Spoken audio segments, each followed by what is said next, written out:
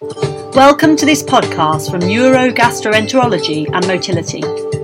It publishes original research and topical reviews on basic and clinical aspects of gastrointestinal sensation and motility, as well as brain-gut interactions. So welcome everyone to this month's podcast from Neurogastroenterology and Motility. My name is Adam Farmer and I'm a gastroenterologist at the Wingate Institute in London. This month it's my great pleasure to welcome my friend Professor Fernando Asparos.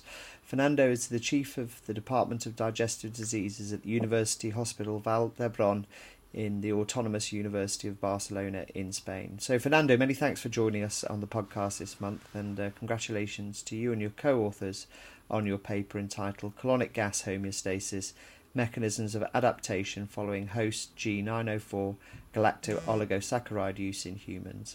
So Fernando, can I ask you, what are the basics of colonic gas homeostasis? Well, first of all, many thanks. It's a pleasure to you, and it's a privilege of having been selected.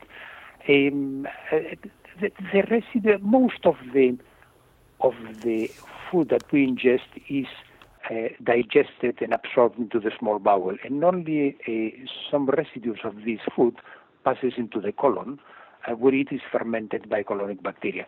If you want, we could even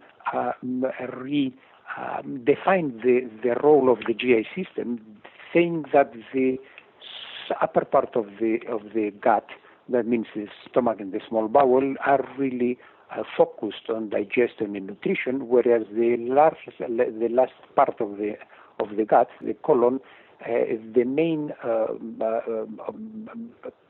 target is to host the microbiota, providing an adequate environment and hosting this extra organ we have. And so the residues of the meal that have not been used into the really digestive tract in the small bowel pass into the colon, and there they serve as they feed the microbiota, and the microbiota, depending on the microbiota ferment, metabolize these products, and depending on the type of microbiota, the fermentative pathways may release gas. Could you provide a definition of what prebiotics are? Well, prebiotic, the definition has changed over the time, and depending on the body that has defined it. But basically, it is a substance that is not absorbed into the small bowel, that passes into the colon, that is fermented by microbiota, and that produces beneficial effects for the host. So can you provide some background to some of your previous studies using galacto-oligosaccharide host G904? Yeah, there were some studies indicating that prebiotics might be beneficial in patients with IBS type of symptoms. However, we know that these patients usually tolerate badly a diet with high in residues or with fiber. So we hypothesize that these patients may initially, that the prebiotic may initially produce some fermentation, some gas in these patients, but that after a time, the microbiota would adapt to this new challenge, and they will develop new fermentation pathways producing less gas. And this is what we did with measure the gas production in a group of healthy subjects at the early phase, at an early phase of prebiotic administration, and after a few weeks. And initially the gas production increased, probably due to the fermentation of the prebiotic, but after a few weeks, gas production returned back to pre-administration levels, indicating that a change in the microbiota took place. So what were the objectives of this study now? Well, having seen that, we wanted to determine what is the mechanism that produces this adaptation.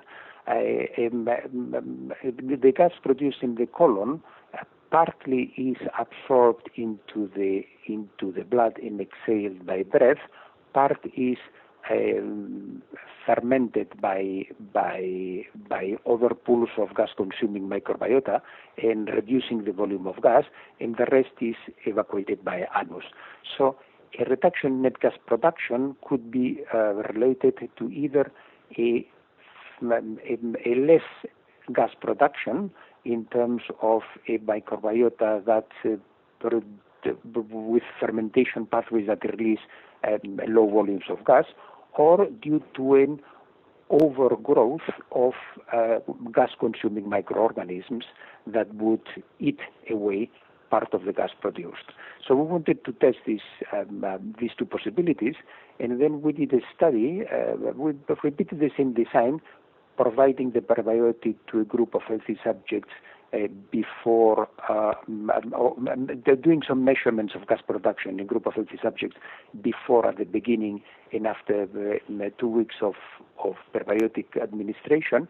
And we repeated the results, so there was an initial increase and then a reduction to an adaptation. But in this study, we did paired studies in each subject at each time point, measuring the volume of gas production after the test meal with and without the gaseous washout. So without gaseous washout, we reproduce the same results as in the previous study.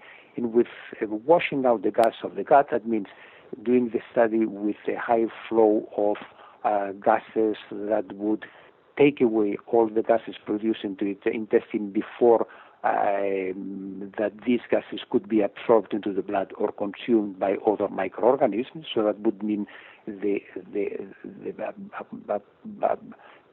complete gas production.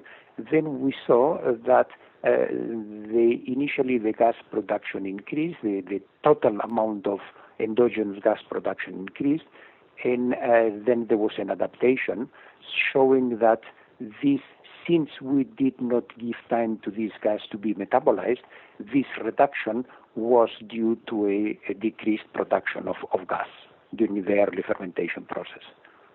So what do you think your absolute key results to come from the study were? Well, first of all, that prebiotics initially produce gas, but this is followed in a short period of time by an adaptation of microbiota with less gas production. So there's some data showing that patients with IBS type of symptoms might benefit from prebiotics, and our advice could be that even if at the beginning they might have some worsening of the symptoms, we might advise them to keep all the treatment for a couple of weeks because they have a good chance to adapt and see a beneficial effect. What were the limitations, as you see it, of your study? Well, the limitation is that this is a proof of concept pilot study run in a relatively small sample size of healthy subjects. And again, these are healthy subjects. We could presume that patients would behave the same way, but there's some data showing that patients with IBS have different types of microbiota, and some might not adapt. So this is something that has to be proven. So what do you think the mechanisms that have been demonstrated in your study, do you think they apply to other prebiotics and potentially to patients with functional gut symptoms?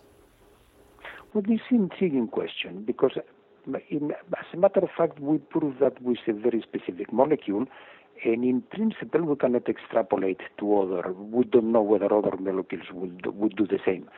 And this is an open question, and we don't know even if this is a characteristic either of this molecule or of all prebiotics or even of all fermentable stuff. Any kind of fiber might produce the same effect. This is an open question that we might have to address. Super. So, Fernando, with that, I'd like to thank you and your co-authors for a super paper, and as well as assisting in this month's podcast, and also our listeners for tuning in.